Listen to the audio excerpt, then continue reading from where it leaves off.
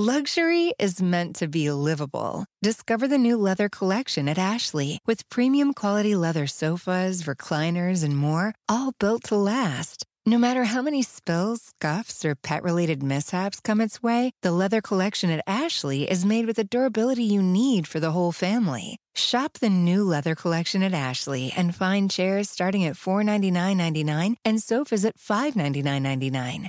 Ashley, for the love of home. On Thursday, The Wrap reported on a new book by Ian Halperin. He's the author of a book called Kardashian Dynasty, The Controversial Rise of America's Royal Family. The book claims that, quote, multiple sources told him that the former Olympian had been miserable for months and has now considered transitioning back to being a man. According to Halperin, quote, one source confirmed to me, Caitlyn has made whispers of sex change regret, hinting she might go back to being Bruce Jenner.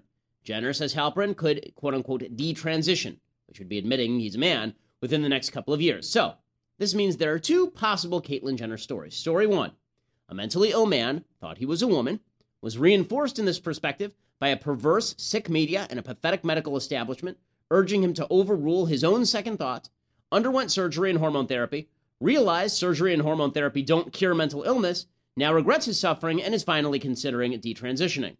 Story number two, a man magically became a woman. The woman now magically wants to become a man.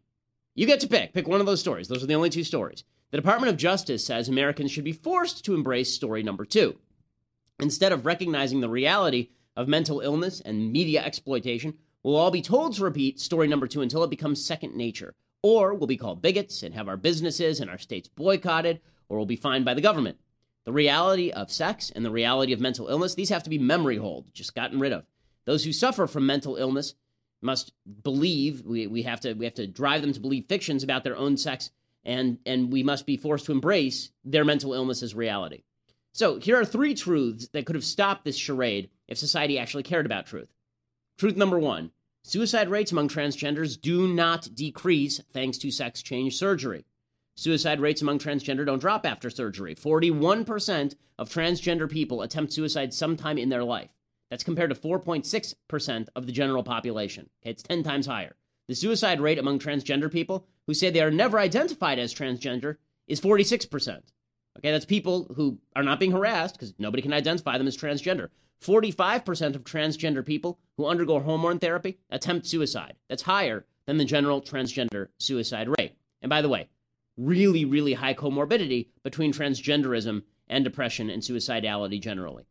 Number two, most children who are supposedly transgender grow out of these feelings. Dr. Paul McHugh is a former head of psychiatry at Johns Hopkins University. He finds 70 to 80% of all children with transgender feelings grow out of it. This is important because the media have already told parents that children confused about their sex should consider whether they're transgender.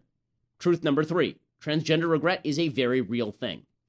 Walt Heyer is a man who underwent sex change surgery and then regretted it, and he wrote at The Federalist, quote, there was a study commissioned by the Guardian of the UK in 2004. It reviewed 100 studies and found 20% of people regretted.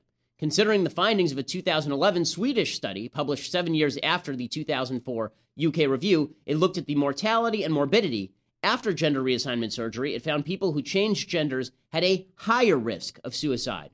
In that study, all the sex reassigned persons in Sweden from 1973 to 2003, that's 191 male to females, 133 female to males, were compared to a comparable random group.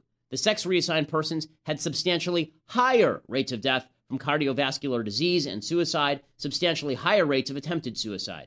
Gender surgery is not effective treatment for depression, anxiety, or mental disorders. And by the way, folks, Jenner showed early signs of regret. Remember that Vanity Fair piece? He was on the cover of Vanity Fair looking all purty. Well, here's what it actually said in that Vanity Fair piece. It's a direct quote from the piece. Quote, Caitlyn went into the long hallway and paced back and forth on the dark wood floor where not even the footsteps made a sound. The panic attack lasted about 15 seconds, but a single thought continued to course through her mind. Quote, what did I just do? What did I just do to myself?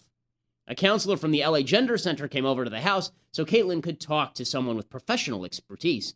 The counselor helped ease her mind. She said such reactions were often induced by the pain medication. She also said such second-guessing was human and temporary. The thought has since passed and has not come back. There's no buyer's remorse. This is from Vanity Fair. Not that it matters anyway, because there's no turning back. Right? So Caitlyn Jenner can't switch back because the media would have a field day and make Caitlyn Jenner out to be some sort of sex traitor to femalehood or something.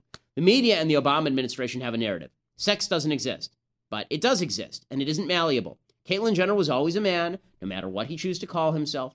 If the media force him into a lifetime of suffering just to double down on their own cruelty, his suffering is at least partially on them. I'm Ben Shapiro. This is The Ben Shapiro Show. Tend to demonize people who don't care about your feelings. Okay, so here we are, and it is a Thursday. We've reached the end of the week, which is exciting for me because this weekend is going to be my son's circumcision ceremony. It's his Brit Milah, his bris, and we'll be doing that on Saturday, so that's exciting. I want to talk a little bit more about that later if we are not cut off short. Ha ha ha. Okay, we are also going to be talking momentarily about Paul Ryan and his meeting with Donald Trump. So why don't we just jump in with that? So there was a big buildup to this meeting between Paul Ryan and Donald Trump. You remember that Paul Ryan, the Speaker of the House, he said he wasn't sure he could get behind Donald Trump. And a lot of people said, right, because you're conservative, or at least semi-conservative, and Trump isn't. You're in favor of entitlement reform. Trump says he'll uphold all the entitlements. And the entire Trump side of the Republican Party went ape. And they lost their minds. Paul Ryan says, we don't need Paul Ryan. Screw Paul Ryan. We don't need him. Sarah Palin, who's become the screeching harpy voice of the Trump right, she writes, quote, Trump has a powwow with unsupportive GOP, that's GOP establishment, House leader Paul Ryan today. Anticipate Ryan, after following crucifiers of our conservative frontrunner and all of his early supporters, to now position himself as the leader of these political wussies to the cool kids table. Typical politics. Makes me ill. Donald J. Trump can't capitulate. Crucifiers of Trump? Crucifiers? He's Jesus now? Crucifying Donald J. Trump. I mean, I understand, by the way, Donald Trump's father, his middle name was Christ. His name was literally Fred Christ Trump. So Donald Trump is the grandson of God, apparently. But aside from that, this is ridiculous stuff. So you've got people on the Trump right who are saying, oh, well, Paul Ryan, we don't need him. We don't need him in the first place. But they're going crazy over it. So at the same time they say, we don't need Paul Ryan, they're saying, oh, well, Paul Ryan's awful. It's so awful. It just drives us nuts that he won't join us in any way. Eric Trump, who is Donald Trump's son, he said that Donald Trump doesn't need Paul Ryan's endorsement. So Fortune magazine has a piece out today that says this: Trump badly needs Speaker Ryan's endorsement. Yeah. Do you agree with that? Listen, I don't think so, right? He's got tens and tens of millions of votes. I mean, he's really run away with this. He has more votes than any Republican in any primary, ever. I mean, the guy's done an incredible job. He really has grown the party. He has brought the party together for whatever that's worth. And listen, if he doesn't have the Speaker's vote, and if he doesn't have the, his will or whatever it may be, will go on, right? And those people will continue to march behind my father. Would it be nice? Yes. Is the ultimate goal to beat Hillary Clinton? Yes, that's everybody's goal. No one wants her to be president and be an absolute disaster. So everybody should band together and they should march forward. If he doesn't have it, will life go on? Absolutely. So we don't need Paul Ryan. Like, we'd like it, but we don't need Paul Ryan. Mike Huckabee, who just got destroyed in this primary race, but now is back because he's the most sycophantic, ridiculous Trump supporter. He and Chris Christie are competing for this. Two heavyweights, they're kind of the people in the sumo suits who are knocking each other over at a kid's party. So they're competing to be the biggest suck up to Trump. So here's Mike Huckabee on Fox News sucking up to Trump. I'm not sure what Paul Ryan's thoughts are here. Look, he's a good guy, and I respect him, and he's a very respected guy within the party. But I don't think he fully understands how angry people in the party are at all of the people in Washington, including him, for such things as the trade deal, immigration policies, Syrian refugee relocation, Planned Parenthood funding, the Iranian deal. All of these things have really become the reasons that Donald Trump is the nominee right now. No, it's and a great for him point. to act like, well, I'm going to have to bring him to the table. No, actually, I think they need to come to the table and say, we surrender. We obviously have messed up, and we need to understand what you understand about what the voters are asking for. Okay, so he needs to come to the table. He needs to surrender. So there's this call from the Trump people for Ryan to surrender. Now, there are two ways that Trump could have played this. I mean, that Ryan could have played this. Number one, he could have just come out in favor of Trump originally. He could have done the Bobby Jindal routine. I think Donald Trump stinks, and therefore I'm going to vote for him because at least he doesn't stink as much as Hillary Clinton, right? He's a flaming bag of dog crap, but he's our flaming bag of dog crap. That could have been the Paul Ryan response to Donald Trump. I would have disagreed, but it would have been typical. Or he could have said, I'm not going to back Donald Trump because I find him utterly unpalatable, and I think that he's a smear on our brand. He could have said that, too. Instead, he chose a third way. So there's all this big media buildup, all this massive media buildup to this big meeting between Paul Ryan and Donald Trump. Trump goes to Washington, D.C. to meet with the Speaker of the House, and he's ushered in by apparently a guy who was straight from the old Judaic temple, ushering him in with a ram's horn and chanting and singing for his God King, Donald Trump. This is a guy who I've started calling folks like this Trump-sexuals. He's a Trump-sexual, this fellow, and he is horny for Trump, apparently. So here he is standing outside and singing to Donald Trump. He sings a worship song to Donald Trump, and it's pretty absurd.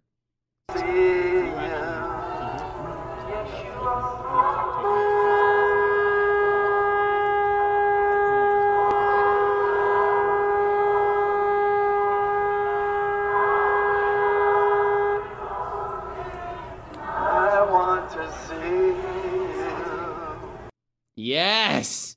So, God Emperor Trump ushered in by his horn-playing barbarians, and it's very, very exciting stuff. So, again, the Trump-sexuals, they have very specific turn-ons, by the way, the Trump-sexuals. They like stubby fingers, the color orange, dominant, submissive role play, and they are also big fans of taking tons of sexy positions on various issues. So, that's the Trump-sexuals, and so he's ushered into all this. They have their secret meeting, their clandestine meeting between Paul Ryan and Donald Trump. And Reince Priebus, who has now become the lackey to the kingdom of Trumpkins, he comes out and he says, the only way to really fully enjoy the kind of insanity that you're watching here is to take Trump up on his proposal that basically this is just a giant reality show. It's the only way to really enjoy all of this.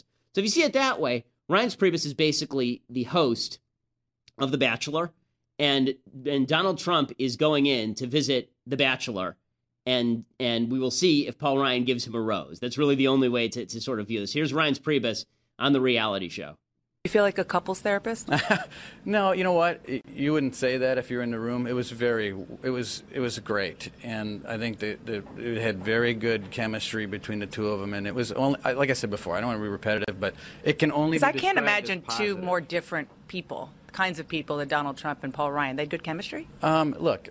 It was positive, it was give and take, and it was also something that I think if anyone was a fly on the wall would agree with everything that I'm saying. But you are a fly on the wall, so what else can you tell us? I can't say a whole lot. Look, I got to honor confidentiality. I'm not going to say a peep about any specifics that were discussed. Can you just talk broadly, did they discuss tone and tenor, the things that Ryan has said publicly that he's not thrilled with? Did they discuss the policy differences, both? Look, I hate to spoil the fun, but I'm just not going to get into the details other than to say that it was a meeting that I think went as well as I would have hoped. Okay. As I toss it back, you expect an endorsement soon from Paul Ryan now?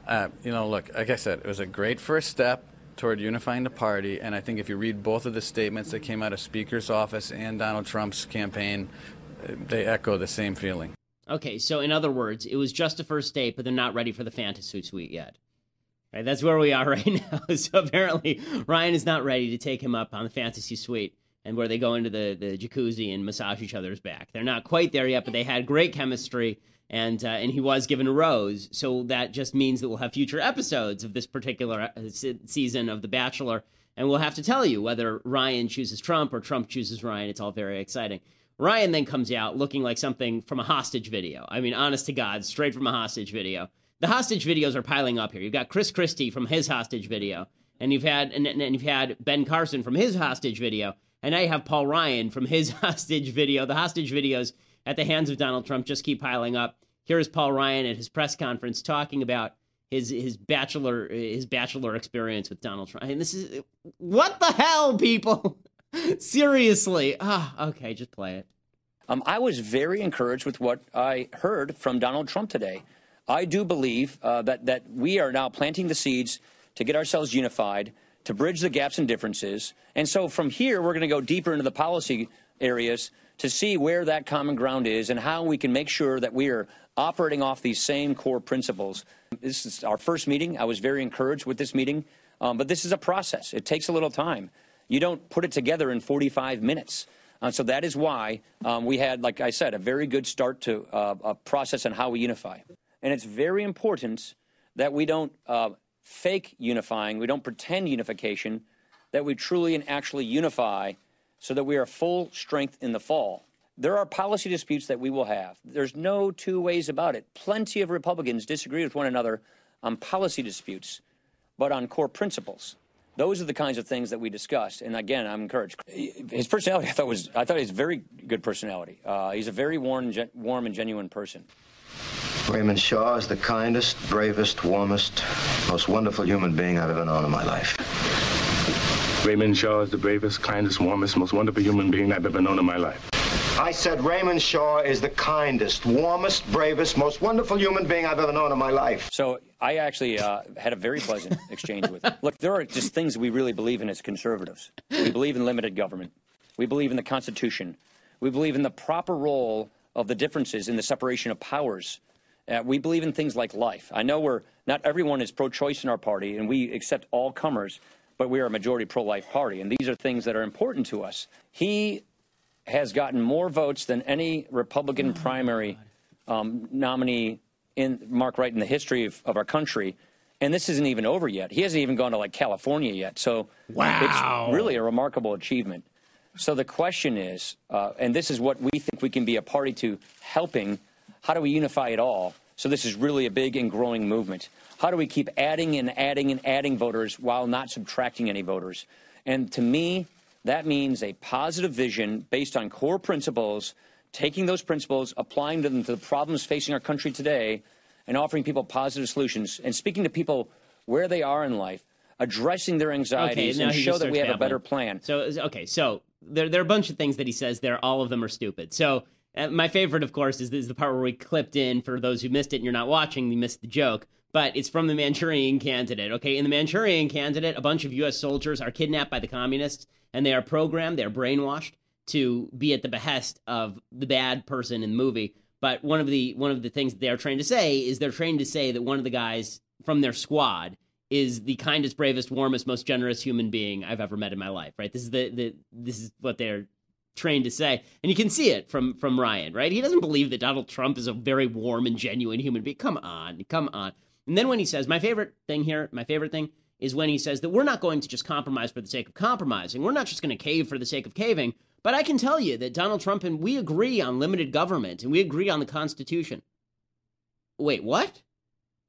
No, you don't. No, you don't. Donald Trump doesn't know the word Constitution because it has 4 syllables. Okay, Donald Trump doesn't know what the Constitution is or what it says. He has never uttered the words limited government. He doesn't know what a limited executive looks like. He thinks that justices on the Supreme Court investigate people like Hillary Clinton. He thinks the president of the United States can unilaterally cut trade deals. He thinks the president of the United States has the capacity to unilaterally make policy on domestic issues like punishing corporations and raising taxes. I mean, this is all insanity. But what's happening here is that Ryan really has no choice. On a practical level, he has a choice, but he's not going to make it. He feels like his power is tied up in the House majority for Republicans, which is true. If Donald Trump doesn't get any votes, nobody's going to show up to vote down ballot either. He's afraid he loses power in the House, and then he becomes quasi-irrelevant. He becomes the minority leader again instead of the Speaker of the House. So he's playing this game, and it's the same game that he's played with President Obama 1,000 times, and the Republicans constantly play with Democrats. In this case, Trump is the Democrat because Trump is a Democrat. Okay, and the game that they play is play, fight, and surrender. It's play, fight, and surrender. So, I don't know if I can side with Donald Trump. I don't know if I can do this. And then, but we really have to unify. It's really important that we unify. I think that we really have to unify. And then it is, he's making some overtures to me. I'm really feeling a lot better about things now. I really think that things are going well. I think that we're really going to get together here. So it transitions from opposition to agreement in the matter of a week, right? Because a week ago he was saying he couldn't support him. Now it's obvious he's going to end up supporting him. And it's just a matter of Trump and whether Trump is willing to say a couple of conciliatory things before he reverses himself and says 0 conciliatory things. I also like the part in this press conference where Paul Ryan said, our policy teams are going to get together. Somebody said to me today, okay, well, you should really stop complaining about Trump and you should work on working with his policy team. Donald Trump does not have a policy team. He has a group of people who write positions that he ignores at will and has never read. Okay, Donald Trump doesn't even know his own tax plan, which is why he's disassociated from it. He doesn't know his own immigration plan, which is why in the middle of a debate, he disassociated from his own immigration plan. Right? Donald Trump doesn't do policy. It's not something he's interested in. He doesn't do the Constitution. Donald Trump, like Woody Allen, does himself. That's all he does. Right? So the idea that Donald Trump is suddenly going to become a policy wonk and you'll be able to convince him to be a conservative Republican. Again, I prefer Bobby Jindal's, he's a sack of crap, but he's my sack of crap, to the Paul Ryan, no, he's really conservative. We're just sort of working on him, sort of kind of moving him that way. So they issued a joint statement, did the two of them, Paul Ryan and Donald Trump, from the fantasy suite of the Bachelor Room. And here's what the statement said. It said, the United States cannot afford another 4 years of the Obama White House, which is what Hillary Clinton represents. That is why it's critical that Republicans unite around our shared principles, advance a conservative agenda, and do all we can to win this fall. What's fun about this joint statement is you can actually see which person wrote which part of the statement. So the first couple of sentences are all Paul Ryan, right? Because he used words like shared principles, conservative agenda, right? Those are things that Trump has never talked about. Trump is the guy who said on Sunday, it's the Republican Party, not the Conservative Party. The statement continues. With that focus, we had a great conversation this morning. While we were honest about our few differences, we recognized that there are also many important areas of common ground. This is still Paul Ryan writing here, right? Few differences? Few differences? Name issues on which you have complete agreement. Can we start on that? He mentions pro-life there. Donald Trump isn't pro-life. Anybody who believes that Donald Trump is going to push pro-life principles is out of his mind. Out of his mind. Okay, the only thing Donald Trump might do that Hillary Clinton wouldn't is if there was some magic move and suddenly Republicans kept the House and Senate and the presidency and they passed some sort of pro-life bill. Maybe then he would sign it. But that's not going to happen. Come on. Let's get real. He's not going to appoint pro-life judges. He doesn't even know what that means. The statement continues. We will be having additional discussions, but remain confident there's a great opportunity to unify our party and win this fall, and we are totally committed to working together to achieve that goal. That's a Trump sentence, right? Because it has the word totally. So that means that we're totally committed to working together to achieve that goal. This is Trump saying, yeah, I schlonged Paul Ryan. He's on my side now, right? I've already co-opted him. He's on my side, and all the rest of this is optics. It continues, we are extremely proud of the fact that many millions of new voters have entered the primary system far more than ever before in the Republican Party's history. Trump sentence, right? I mean, he uses this in all of his rallies. And so he says that he's added many new voters. Ann Coulter today tweeted out, it doesn't really matter if Paul Ryan backs Donald Trump. Donald Trump has won 10 million votes, 10 million, 10.7, 10.8 million votes. What's it going to matter? What does it matter? And that is 4% of the electorate. 4% of the electorate. Okay, so before we get all hot and bothered about him winning 10 million votes, understand Bernie Sanders will finish the Democratic primaries with probably as many votes as Donald Trump. Right? And he's going to lose. So the idea that Donald Trump is just some world beater when it comes to driving vote, yes, both for and against. Right? A record number of voters voted against Donald Trump, too. A final sentence, this was our first meeting, but it was a very positive step toward unification, and we look very much forward to sharing chocolates and bath oils in the fantasy suite. So that final sentence was the Paul Ryan sentence. Okay, so they're all coming together now, and they're unifying, and it's just glorious, and soon they will play the music of love, and they'll turn on the Barry White, and they shall dance together into the moonlight. So it's just lovely. Meanwhile, Donald, and as I say, this is more damaging to the conservative cause because Paul Ryan played this game. Again, Paul Ryan saying, I don't like Donald Trump very much, but he's our guy. That would be better for conservatism than he's actually conservative. No, he isn't. He doesn't hold conservative positions. And you perverting the ideal of conservatism in order to fit your guy is gross. So listen, I voted for Mitt Romney in 2012. I also said, I made the argument people are now making about Trump. I don't think it applies to Trump. I think it did apply to Romney. He's not fully conservative. He's much better than the other person. I don't think Trump is much better than the other person. I think he's probably going to lose anyway. And beyond that, I think that he's really, really bad for our argument that we're not a bunch of racist, bigot nativists who hate trade and are know-nothings about politics. I don't think he's helpful to that at all. I think he's going to be a smear that we're going to be running down the rest of our lives. Okay, so meanwhile, Donald Trump, as we said yesterday, he takes every position on every issue. This is one of the things that Trump sexuals like about him, is that he has more positions than the Kama Sutra. He said all of this within, so first, let's flash back. Okay, December of 2015. Here's Donald Trump talking about banning all Muslim immigration to the United States in debate. We are not talking about isolation. We're talking about security. We're not talking about religion. We're talking about security. Our country is out of control. People are pouring across the southern border. I will build a wall. It'll be a great wall. People will not come in unless they come in legally. Drugs will not pour through that wall. As far as other people, like in the migration, where they're going, tens of thousands of people having cell phones with ISIS flags on them, I don't think so, Wolf. They're not coming to this country. And if I'm president, and if Obama has brought some to this country, they are leaving. They're going. They're gone. Okay, so he says all that, and what he means, and as he said, like very strongly at the time, no Muslims in, right? No Muslims in. This was his policy proposal. And as I said at the time, radical Islam provides a danger to the United States. That means that our screening procedures should be more strenuous for Muslims trying to enter the United States because radical Islam is a subset of Islam. It doesn't mean that no Muslims ever get into the United States. I mean, there are Muslims who serve in the United States military. There are Muslims on our police forces. It means that you can apply different levels of scrutiny to people based on their ideology, but this is like saying there should have been no German immigrants during World War II. Well, it turns out that there are many types of German immigrants, right, including Jews who are trying to escape. There are Muslims who are trying to escape from Syria who may not be the world's worst people, but we have to check them out. We have to do what we can. And if we can't check them out, then tie goes to the you don't get in, right? I mean, if we don't know, you don't get in. So Trump says that. He's very strong on it. Then there's a lot of blowback, and he gives the same defense of this that he gave that we heard him give yesterday about his ripping on John McCain and POWs. He said this back in March. He said, well, when I said it, it was popular. My polls went up, so it must mean I'm right. It's a disgrace what's going on. We have a serious, serious problem. And when I called for a temporary ban, I thought that was a very bad thing for me to do politically, but I felt I should do it. And I didn't know that I would go up in the poll as opposed to down. I did that because I really felt there had to be something done. Okay, there had to be something done, but he didn't know he was going to go up in the polls. But now that he's gone up in the polls, everything is hunky-dory. The world has turned in its orbit again, and everything is fine. By the way, this notion, we talked about it yesterday at length, the kind of might makes right notion of Trump, the idea that what he does is popular and therefore it's okay, is so antithetical, really antithetical, to what the founders stood for. So I just want to read you this quote from James Madison. Okay, this is written in 1786. James Madison to James Monroe, both of them would later be presidents. James Madison wrote, quote, "There is no maxim, in my opinion, which is more liable to be misapplied and which therefore needs elucidation, clarification, than the current one, that the interest of the majority is the political standard of right and wrong.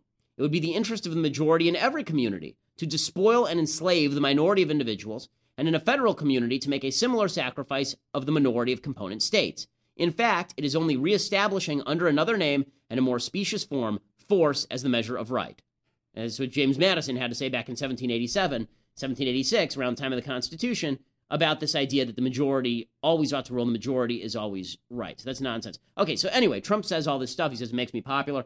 And now he's going to give you another position. If you didn't like those two positions, you could just wait for 5 minutes. Here is his new position on the Muslim ban. Have you decided whether you're back off on the ban? And I realize there's a ban, it was a temporary ban, but with an unlimited, that temporary period could go on forever the way. No, it was never meant to be. I mean, that's why it was temporary. Sure, I'd back off on it. I'd like to back off as soon as possible because, frankly, I would like to see something happen, but we have to be vigilant. There is a radical Islamic terrorism problem that, our president doesn't even want to talk about. All you have to do is take a look at the World Trade Center, take a look at San Bernardino or Paris, what a disaster that was, and so many other locations. Just last night in Germany, look what happened on the train. And it's a big problem. We're going to have to solve the problem. But I think by putting together a commission, a group of people that are highly respected in this field, like Rudy and others, I think that could lead to something pretty good. The ban, the way it's described, even as a temporary ban, would have, for instance, barred Amir Hekmati, the Marine who was over in Iran, held prisoner. He wouldn't be able to come back. And the Muslims who are serving in our military overseas, they wouldn't come back. No, they would all come back. I mean, we have exceptions, and again, it's temporary, and ultimately it's my aim to have it lifted. Now, right now, there is no ban. But I would like to see, there has to be an idea, there has to be something, because there are some pretty bad things going on. And I have Muslim friends, great Muslim friends, who are telling me, you are so right, there's something going on that we have to get to the bottom of.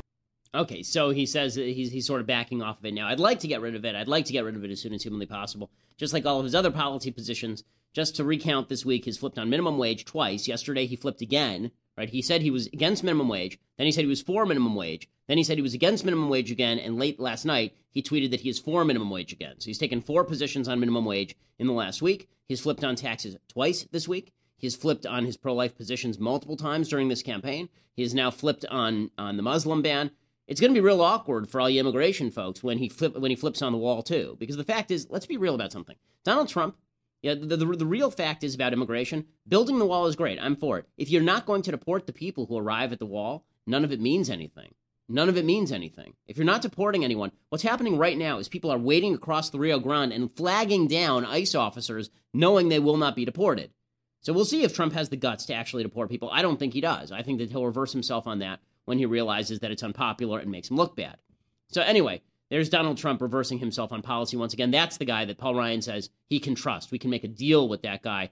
Peace in our time. I mean, he comes out of that meeting waving a paper and shouting, conservative peace in our time. Yeah, I kind of doubt it. Meanwhile, it's so clear that everybody has a different standard for Trump than any other politician in the race.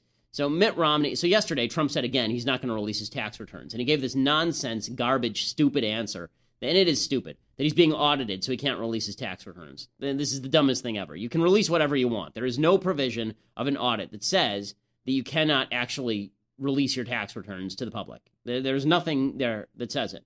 And there are probably a number of reasons why he doesn't want to release the tax returns. It probably shows he doesn't give a lot of charity, for one. It probably shows his income is not nearly what he says it is, for two. It probably shows that his wealth level is certainly not what he says it is, for three. There are probably a bunch of things on there that he doesn't like and doesn't want to show. Well, Mitt Romney came out yesterday and he said, well, we really should just force him to do it. It's inappropriate for anybody not to release their tax returns. You remember Mitt Romney got smacked with this in 2012 and ended up releasing his tax returns because there was so much pressure. Former presidential nominee Mitt Romney says Donald Trump's refusal to release his tax returns is, quote, disqualifying. In a Facebook post, Romney, a longtime Trump critic, says, quote, it is disqualifying for a modern-day presidential nominee to refuse to release tax returns to the voters, especially one who has not been subject to public scrutiny in either public, military or public service. Romney goes on to say, quote, there is only one logical explanation for Mr. Trump's refusal to release his returns. There is a bombshell in them. Given Mr. Trump's equanimity with other flaws in his history, we can only assume it's a bombshell of unusual size, unquote. Okay, so there's a guy who actually has seen Trump's tax returns, and he says he saw it because Trump sued him for libel, because he said that Trump was worth less money than Trump said he was worth. The case was dismissed. He says that this is what Trump does. If he doesn't like what you say, I mean, I'm expecting a lawsuit at any time from Donald Trump. If he doesn't like what you say, he tries to find an excuse to sue you. I don't think Donald Trump is worth $10 billion. I think he's closer to a couple of billion, if that. I really don't think that he's anywhere near the kind of wealth he's talking about. What this guy says, he says, it's under court order, so I can't talk about what's in there. He says, here are some of the questions that will be answered by his tax returns. This is the way he puts it. He says, Trump has made the size of his fortune a centerpiece of his presidential campaign, implying it's a measure of his success as a businessman. He said Trump is not responding to requests for income statements, business activities. He won't make clear how many people he actually hires. Charitable giving. Tax planning. Is he using overshores contingencies in order to shield his income? Transparency and accountability, right? So he's not, how transparent is he with the tax authorities? So all these questions remain unanswered. But it doesn't matter to all of the Trumpkins. The Trump sexuals are ardently in love with him. And if you want to see, this in action, Bill O'Reilly interviewed Lou Dobbs from Fox Business. I like Lou Dobbs. I like Bill O'Reilly. They seem like people who've been nice to me in any case. And Bill O'Reilly asks Dobbs, and Dobbs just, you want to watch some serious shilling on behalf of Donald Trump. Here it is.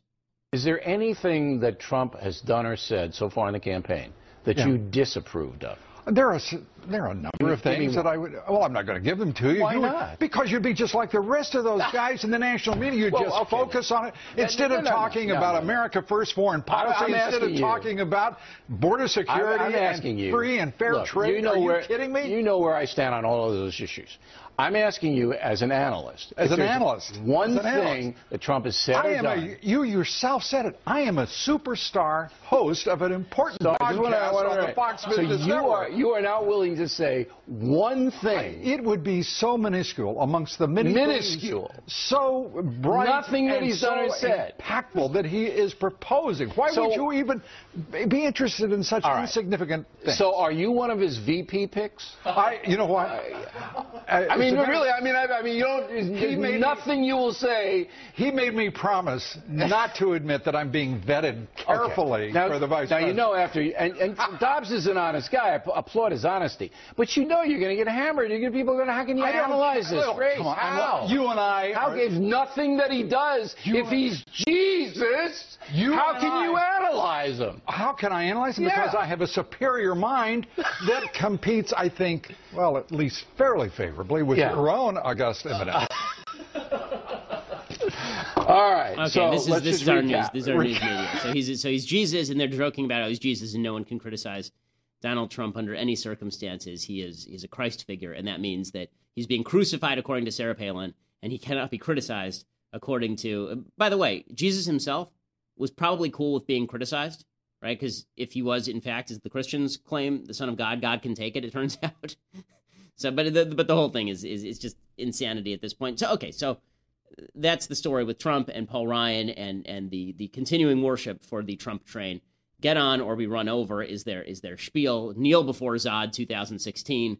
Those of us who refuse to kneel because we believe in principle, well, I guess that we'll just be left out in the cold. And you know what? We can deal with that. Okay, time for some things that I like and time for some things that I hate, and then mailbag. Okay, so things I like. Best series ever on television in the history of TV is the series Band of Brothers. If you haven't seen it, you need to go get it right now. It is a tremendous, tremendous series. They made a sequel called The Pacific, which is not good. Don't bother with that. But Band of Brothers is really, really good. It's about the war in Europe, and it stars Damian Lewis, who would go on to be in everything from Wolf Hall to Homeland. Really good actor. And it's beautifully shot. Nothing will give you... You put this on Blu-ray and you watch this, nothing gives you the sensation of what the danger and chaos of war must be like more than this series. Here's a little bit of the preview. Each trooper will learn this operation by heart and know his and every other outfit's mission to the detail. Now, we will drop behind this Atlantic wall 5 hours before the 4th Infantry lands at Utah.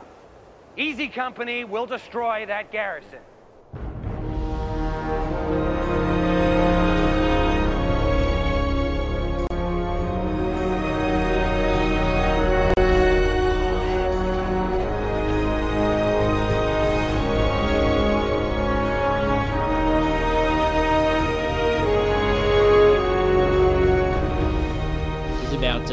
What made you decide to join the paratroopers?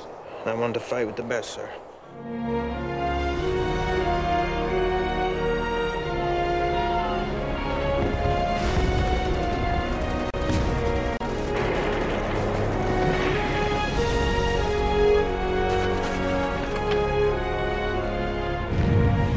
So it's, if you want to show the whole preview for people who can't see, but it is a magnificent piece of work. I mean, it's based on Stephen Ambrose's Band of Brothers, and it's really a magnificent piece of work. It starts from literally boot camp all the way through to the end of the war, and it's an amazing. It's much better than Saving Private Ryan. I know people love Saving Private Ryan. This is much better than Saving Private Ryan. It's more complete. It's more comprehensive, and it's better just from a dramatic and a visual standpoint. It's just as good as Saving Private Ryan from a visual standpoint, and it's better written and better acted. So it's a really good piece of work. Okay, so things that I hate. So over the last couple of days, Joe Biden has been out there talking, and one of the things he's been talking about is what he likes to call the cancer moonshot. Well, I didn't know cancer was on the moon, but there you have it. So the cancer moonshot. This is the idea that we're going to spend inordinate amounts of federal money in order to research cancer treatments and end cancer. We'll listen to Joe Biden talk about it for a second, then I'll tell you what I don't like about this. Here's Joe Biden. I've committed, and I promise before we leave, we will mow down any of the impediments that exist bureaucratically in the federal government to slow up the process. So cooperation is one key. Money is a key. And I know that you've asked for $1 billion. And we will get $1 billion because this is I've been doing this a long time. This is a truly bipartisan issue. Okay, so it's a bipartisan issue. You'll get lots and lots of money. The barrier, there's always this idea on the left, and it's easy to fall into on the right too, that all the differences between us curing cancer and not curing cancer is just throwing money at the problem from a federal government perspective. It isn't true. It isn't true. There are certain areas in which the federal government is useful and good, although they screw it up a lot too, like vaccinations, for example, production of vaccinations during an emergency. There have been times in American history where we've gone into production on vaccines and it's been a complete waste of time, like in the 1970s. When it comes to cancer, first of all, people think of cancer as one disease. It isn't. It's an enormous spectrum of diseases. There are many different types of cancer. I'm speaking as somebody, my aunt died at 42 of cancer, of breast cancer. My other aunt had a preliminary double mastectomy because she was afraid of getting cancer. My grandfather died of cancer. My father has had a melanoma. Like, this is, this is something that everybody in the United States has experienced. What I'm saying here is I don't like the idea that government is God, and if we just give it enough power, it'll cure cancer for us. It's not true. Okay, what's actually going to cure cancer is not the kind of things the federal government is doing, but the things that the federal government hates on, like the pharmaceutical companies, the drug companies that actually produce the research that leads to practical results. So what the federal government does, they fund grants. My wife works in the medical industry. She's worked at a lab. This is true. They fund grants. The grants are for broad-based research. The idea is supposed to be that this broad-based research is then used to create the drugs that we use to treat the disease. That is very infrequent. Usually the way medicines are developed is that it's trial and error, right? This is why you have animal trials. It's not like, oh, we're going to go at it conceptually, a priori, blank slate. We just come in, tabula rasa, and we just create it out of our mind. Instead, what it is here's a cancer. We know it exists. Let's try a bunch of different things on it and see what works. That's how medicine is stumbling through the dark. Science is stumbling through the dark. That's why the scientific method of hypothesis and failure is the way it is. It's not come up with a great idea in your head and then later see if it works. It's we try it. If it fails, we come up with another hypothesis. If it fails, we come up with another hypothesis. So even from that perspective, the idea of mass federal funding is actually a relatively large waste of money. Certainly the idea of punishing pharmaceutical companies, which is so near and dear to Joe Biden and Hillary Clinton, and probably to Donald Trump as well. This idea is actually horrible because those pharmaceutical companies create the exact drugs that you are going to need if, God forbid, something happens to you. Okay, time for the mailbag. So it is a Thursday, the vaunted mailbag. All right. So Sylvia writes, as a conservative, how do we continue to support the Republican Party when it is so apparently not conservative as Trump has made clear? Most Republicans seem to have cared less. He was in many ways the opposite of conservatism. Well, you use it as a vehicle. So just like any other political vehicle, the idea is that you nominate candidates inside the Republican Party in order to take advantage of their infrastructure. Think of the Republican Party as a car that can be driven in many different directions, but we have to determine who the driver is going to be. The reason I'm not going to get in the passenger seat right now is because Donald Trump was chosen as the driver, and that dude be crazy. So I'm not going to ride over the cliff with him Thelma and Louise style in the name of unity with the car. That's not something I'm interested in doing. Who drives the car matters to me a lot more than the car itself. And Matthew writes, question, I think you and Andrew may be missing, Andrew Klavan may be missing the key point on the transgender bathroom issue. By this I mean, Loretta Lynch may well be the new patriarchy's Joan of Arc. For years, our armies have been stymied after the misguided decision to give them the vote, but the wisdom of this is playing out before our very eyes. Loretta has put the final nail in the coffin of our struggle with female opposition. When we can watch a woman undress in her own changing room and call her degrading names if she doesn't like it, then make her leave, it's safe to say the victory is ours. It is true the new patriarchy wears a dress. I think we can all agree this is a small price to pay for all the implied benefits. So this is obviously a sarcastic and Matthew funny email. Yes, it turns out that if you want to destroy the notion of femininity and destroy what it means to be a female, just say that anyone can be one if they say they're one. Okay, as I said, I watched my wife actually give birth to a child the other day. Caitlyn Jenner never did and does not belong to the same sex as my wife, and if you think this, you are clinically stupid. Okay, you are a clinically stupid human being. I don't even need to meet you. I can diagnose you right now. You are dumb, or you're letting ideology blind you to the point where it makes you dumb. So it is amazing. But yes, get rid of all the standards, by the way, and men will win everything. Right? Really, you get rid of all the standards because it turns out, for example, in the workplace, you're not going to need maternity leave. It's just going to be whoever works the hardest, right? My wife is off work. She specifically took off more time. She took off a year with our first baby. She created her schedule so that she could have more time with this baby, and she's taking maternity leave right at the beginning of her new job, right? I took off, let's see, the baby was born on Saturday, so I took off Sunday, just like I do every week, right? And then I was here on Monday doing this podcast. If you level the playing field to the extent that the transgender advocates seem to want, where we're all held to the same standard, right? If we get rid of the differing standards for men and women, then I'm not sure women are going to like the outcome of this. As I've said before, transgenderism kills feminism dead. Okay, Eric says, while debating leftists about the transgender bathroom situation, many of them argue that gender is nothing more than a social construct. How do you argue against leftists who use ambiguous genitalia, hermaphroditism, etc. as a basis for disregarding the current system by which we distinguish sexes, i.e. genitalia and biology? I assume this is a red herring or a category error on their part. I'd like to hear your thoughts nonetheless. Okay, so people have said this about, for example, Klinefelter syndrome, where somebody is born with XXY genetics. By the way, Klinefelters always register as males. If you have a Y chromosome, almost, as far as I know, invariably you register as a male. So the idea of hermaphrodites, people who are androgynous, this goes all the way back to Talmudic times. I mean, this is actually mentioned in the Talmud on many occasions. And the idea here is not that the categories don't exist, it's that you have people who are exceptions to the rule. That doesn't mean the rule doesn't exist, right? If I say to you, all human beings have two eyes, and you say, well, that's not true.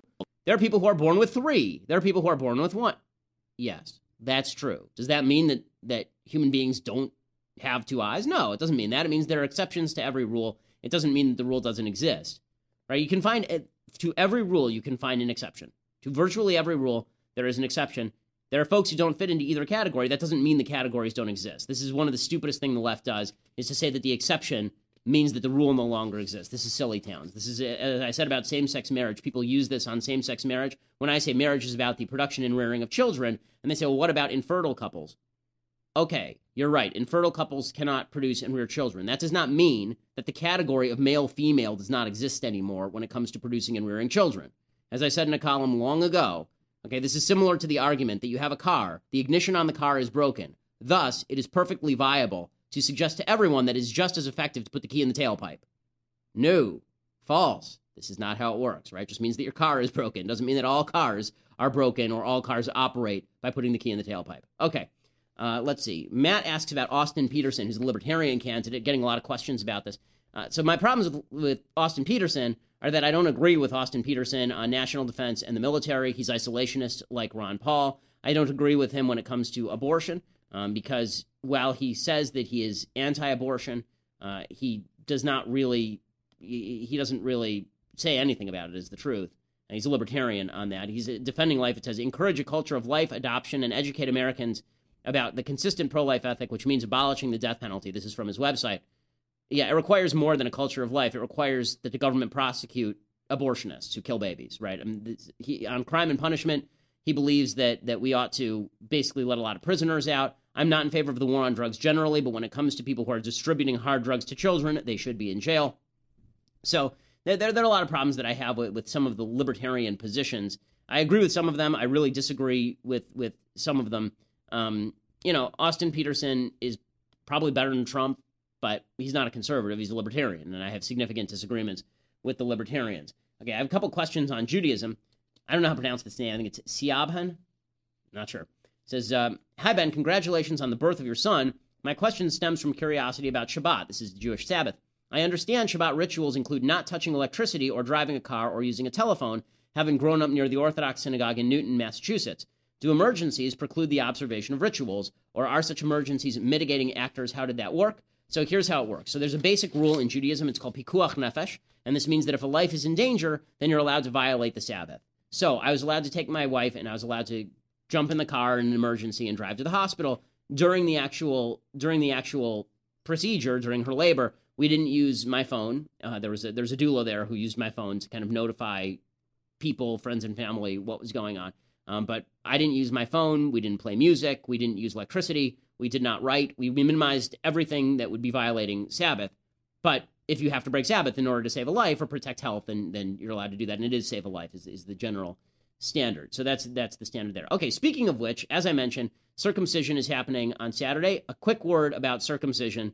And as I said before, for those who want to cut this off early, enjoy. So the reason for circumcision, the basic spiritual concept of circumcision, unlike female circumcision, which does actual damage to a human being, permanent damage that cripples women for life.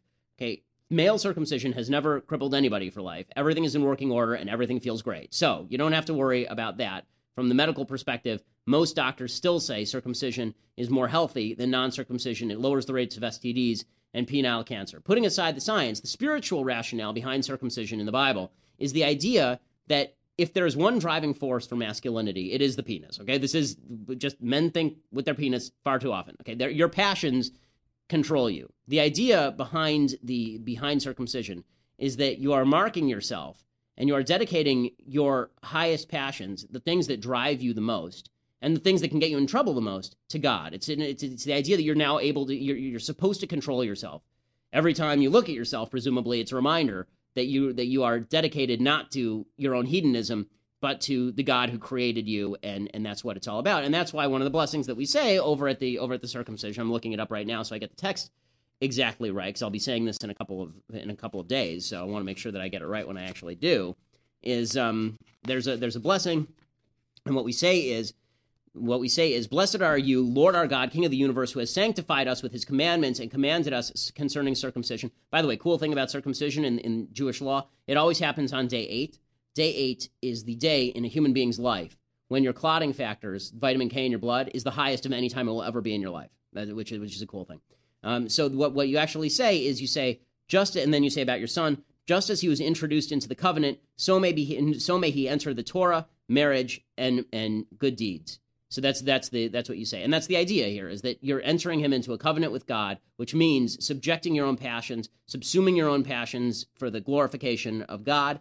And notice the importance of those three things, right? Torah, which is our rule book, marriage, which is how you become a better person and generate children, and good deeds. And the idea, again, is that your passions should be secondary. Your own personal passions should be secondary to your observance of godly law and making the world a better place according to that law. So as I tweeted earlier today, he who controls himself, he who masters himself has no master but God. So on that note, have a great weekend, and we will see you next week. I would say don't destroy things while I'm gone, but it's too late. You already did. So, apparently we need a biblical, we need a prophetic circumcision of the heart, as they say. The entire country needs one. We need to circumcise our hearts, not just our bodies, and we need to recognize once again that this is a country subject to rules, subject to responsibility, not just to libertinism. I'm Ben Shapiro. This is The Ben Shapiro Show.